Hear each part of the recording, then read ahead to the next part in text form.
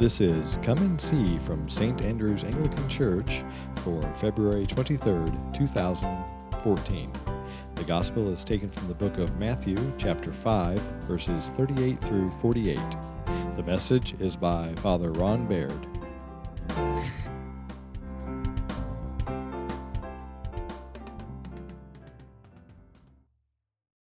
Today, we've been reading the Sermon on the Mount in the lectionary, and today we come to the climax of the Sermon on the Mount, where Jesus sort of boils all of it down into one pithy little sentence so that we can remember it.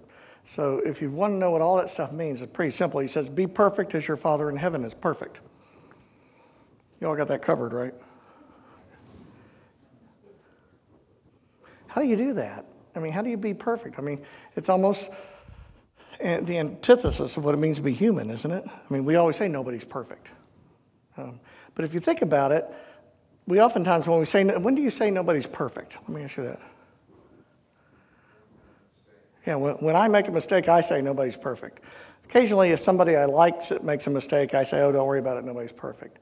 But it's always an excuse, isn't it? But it's interesting that is it really okay to say that? No, is that what that means? That nobody's perfect, so it doesn't really matter that we messed up? You know, so if you flunk your algebra exam, is it okay to say, well, nobody's perfect? You still don't know algebra, do you?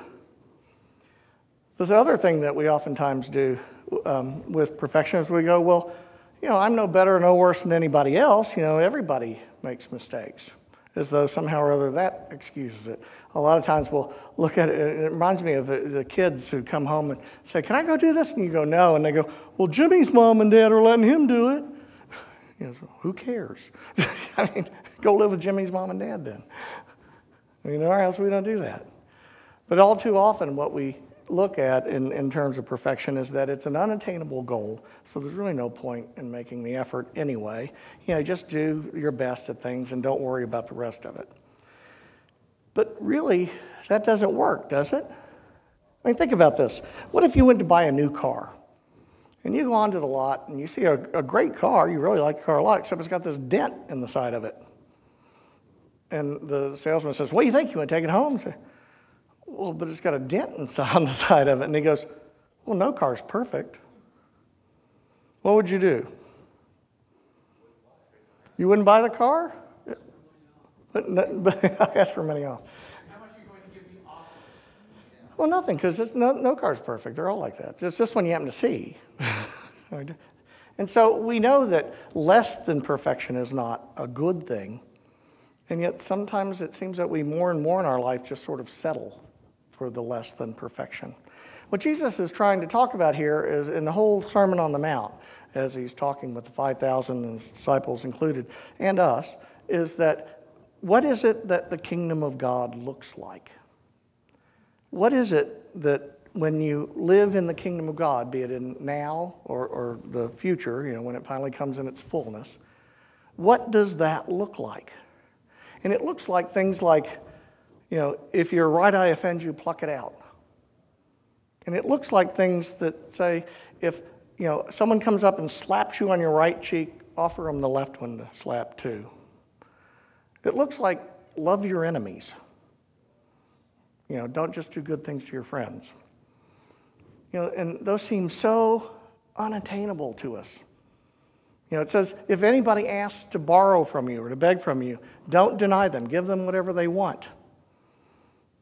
You know, and yet, for us today, we'd look at that and go, I don't see how you could survive in the world if you did that. How would you make it? And yet, one of the things that Jesus is telling us is that's how far this world is from the kingdom of God. Because in the kingdom of God, your strength doesn't come from your possessions. Your security doesn't come from your income or your, you know, the things that you have or your home or anything. It comes from God, and he provides. And we have gotten so far away from that we don't even understand it. But the standard is still the same, because the truth is that you cannot enter the kingdom of God unless you're perfect as your Father in heaven is perfect. And if you think about it, that's a good thing. Because while I would prefer that my imperfections were allowed into heaven, I'm not real keen about yours. You know, because yours sometimes annoy me.